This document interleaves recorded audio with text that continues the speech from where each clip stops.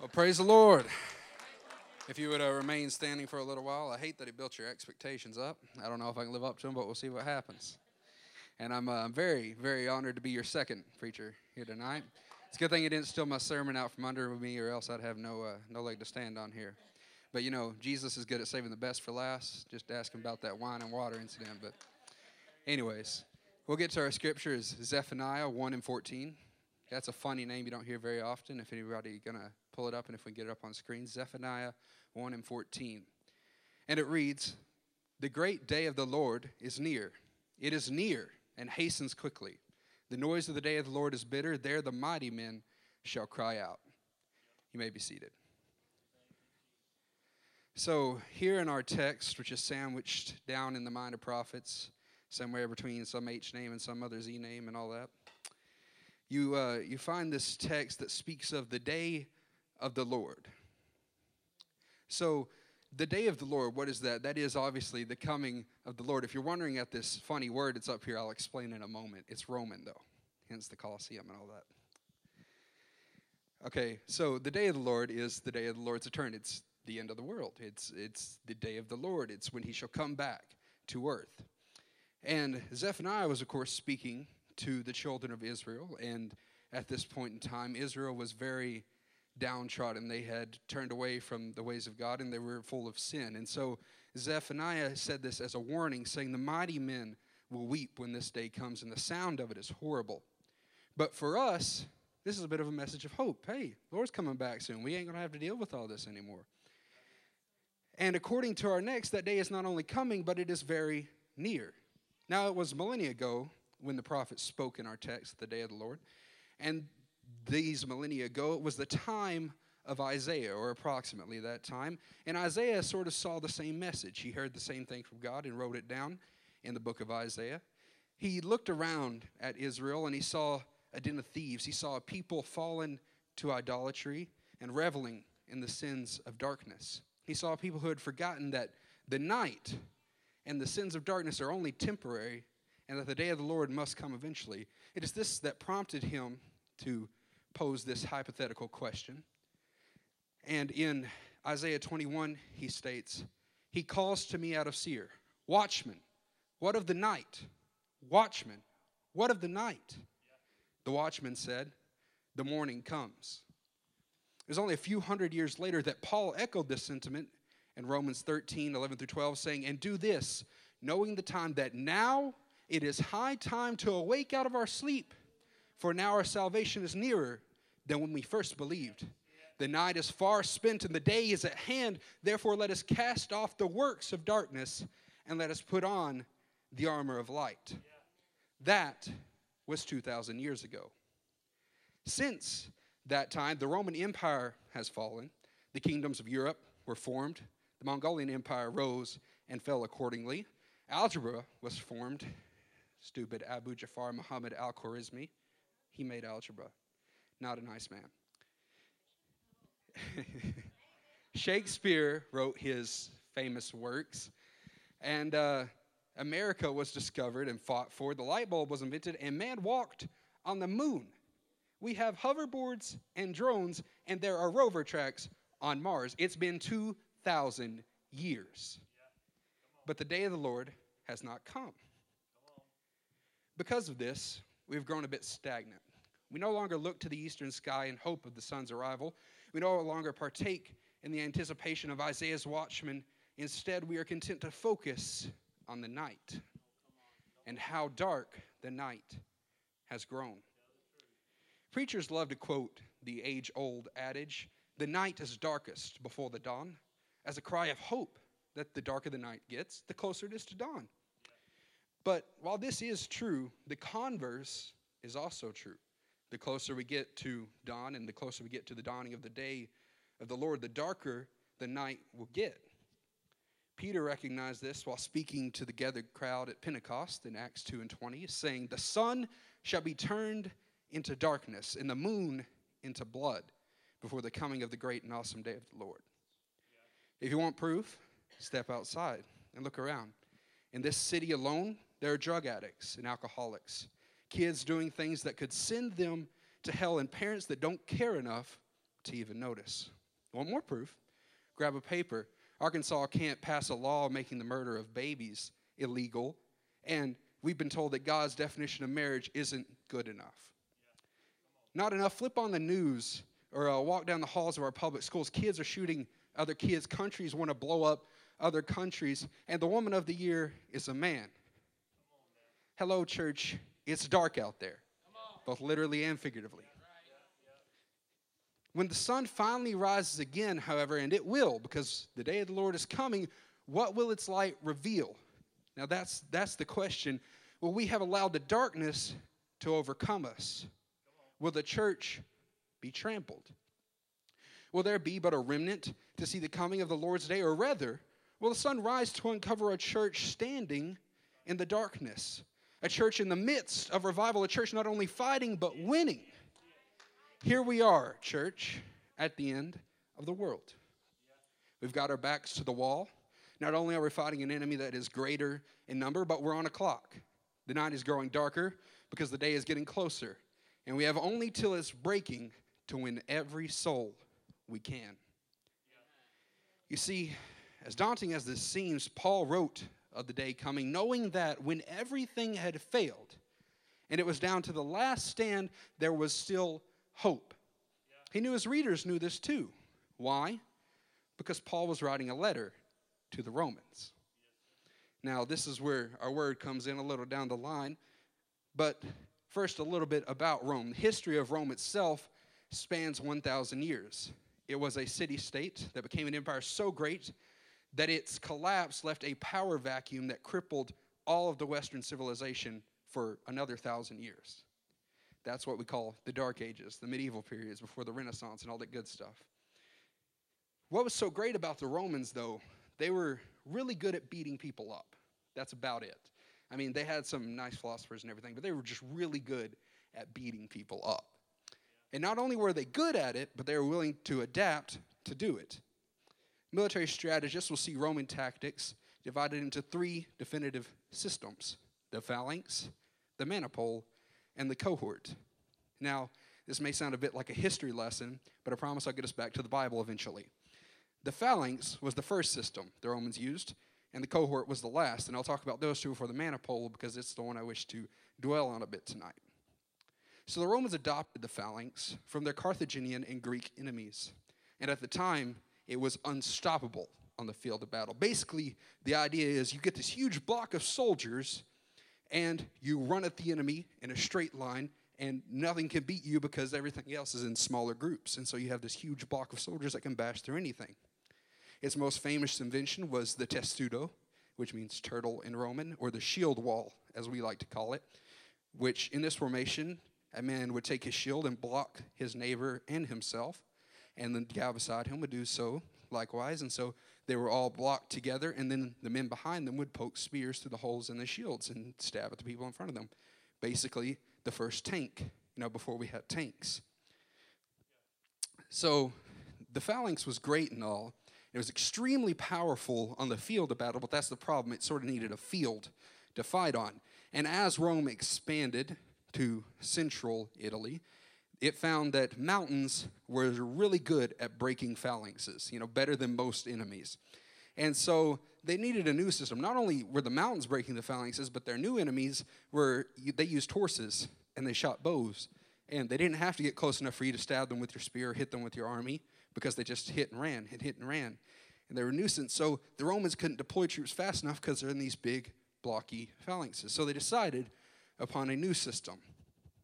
Now, later in Rome's history, it was at its height, and it developed the cohort. The cohort was similar to the phalanx in that each cohort was a block of soldiers, but the soldiers were different. Instead of the traditional long spearmen and shield bearers of the phalanx, they were more light, and they carried different types of specialized tools like shovels and pickaxes, and they were basically entirely independent of each other. Each cohort functioned as a small army within the army, and each cohort could build bridges or tear down walls or erect fortresses or towers. Often cohorts would march through an area, and every night when they stopped about 2 hours before dark, and in that time they erected an entire fort wherever they were stopping. And then moved on and erected another fort the next day and another fort the next day.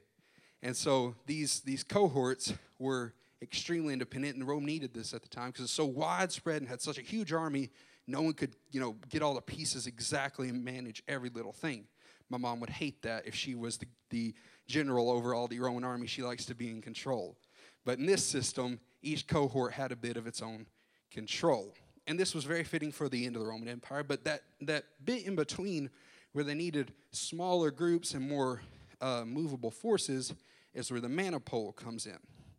See, Paul, like every Roman, knew that the system that took Rome from having conquered southern Italy with the phalanx to having conquered the known world with the cohort was the manipole, and that its history lived on in its viewers, even though that Paul lived in the day of the cohort. Every Roman still knew of the manipole and knew of the history of Rome and its great military history, because that's what Rome was.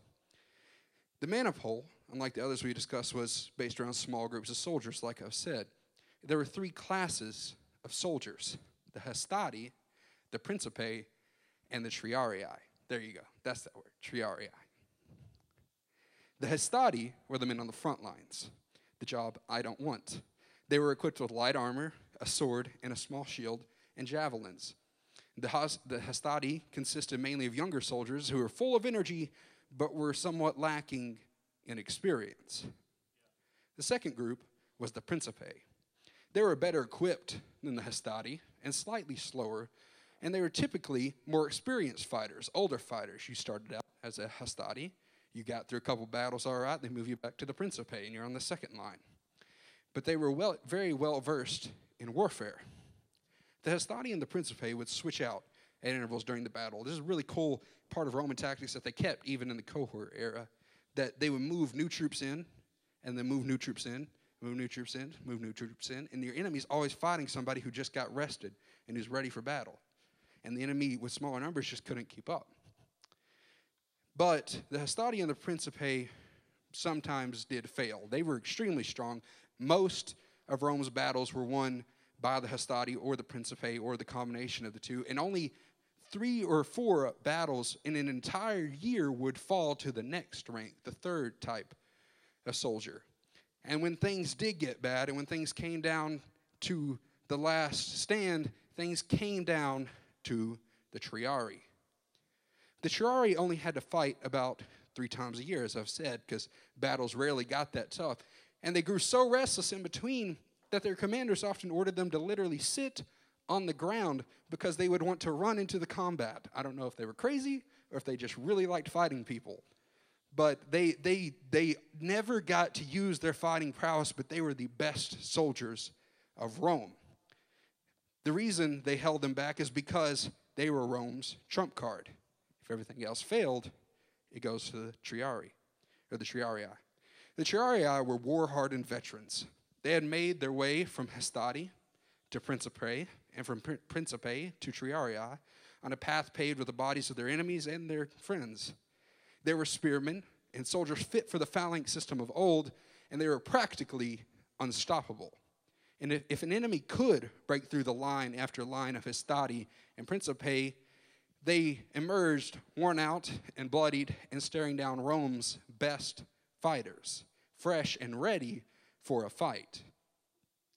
It was at some times like this that the Romans started saying, "It's come to the Triarii," the title of this sermon. This saying was coined with sort of a duality or a dual meaning.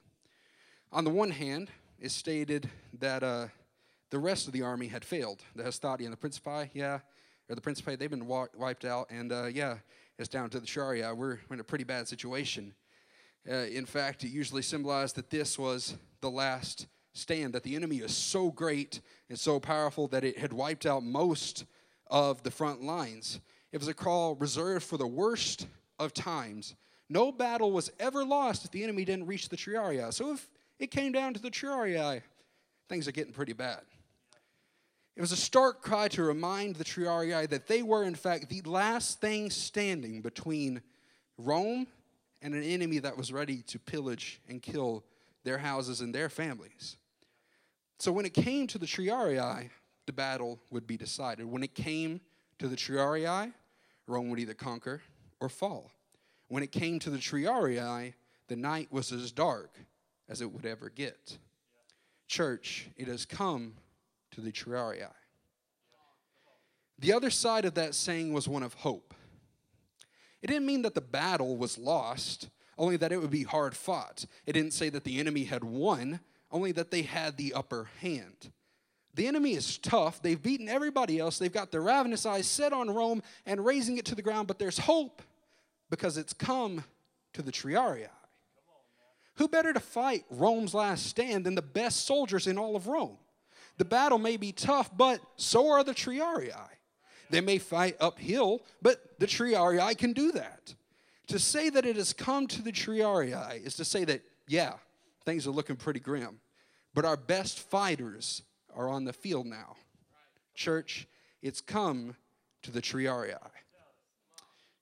The watchman of Isaiah was prompted, "O watchman, what of the night?" His answer, as we said earlier, "The morning cometh." How did the watchman know that the morning was coming? I mean, this happened in ancient Israel. It's not like they had watches or Rolexes that they just, get the backlit screen and everything. Yeah, it's about 4:30 and sunrise at 5:15. Now, sun's coming, the morning's coming. No, I don't quite think so. See, he knew the same way Zephaniah did. And he knew that same age-old adage, except I don't know what it would be in Hebrew, but that the night is darkest before the morning. He knew this the same way Paul did, and the same way Peter did, and the same way that each of the people we have read listed in the Bible, that they knew the morning was coming because the night was dark. They knew the darker it got, the closer it was to the dawning of the day of the Lord. We've already established that it's dark, church. I mean, very obviously, our world can't get much darker. I can't imagine our world getting any darker than it is right now without the church itself being persecuted. So if you were to ask me, what of the night? My answer would be the same as my predecessors. The morning is coming. This is a warning, church. The night is not only going to get darker, however, the night is only going to get darker. However, my Bible tells me something about the church. You see, Haggai said the latter shall be greater than the former. Church, we aren't just the latter. I believe we are the last. There will be no better outpouring. There will be no stronger gathering of Christians. These are the last days, and we are the last church making our last stand. If the musicians would come. Church, you see, that puts us in this awkward position that we don't like much. That makes us the Triarii. So yes, the situation's grim. The enemy has beaten through our front lines. Their numbers are greater than we are. Our predecessors, some of them have failed, and it's come down to us to make the last stand, to save every soul we can. It's come to the Triarii, if you would stand. You see, it's come to the Triarii isn't just about battles rough. It's about there's hope. We are the last church. We do have the greatest outpouring that God will ever put on the earth. He has poured out His Spirit. This is the time when young men shall prophesy, your sons and daughters shall prophesy, and your old men shall dream dreams. See, this is the time to put on your armor and to pick up your shield of faith, to unsheath your sword and to wage war on the floor. This is why we've got to pray. This is why we've got to read our Bibles. This is why we've got to witness. This is why we got to teach Bible studies, and we got to bring new people in that door, because the last day is about to dawn. And the night's almost over. And it's come to us, and we are the Triarii. We're the last stand. And if God's going to save this city, He's going to do it through you. If you come to these altars and offer yourself and make yourself available as the Triarii, making your last stand. In Jesus.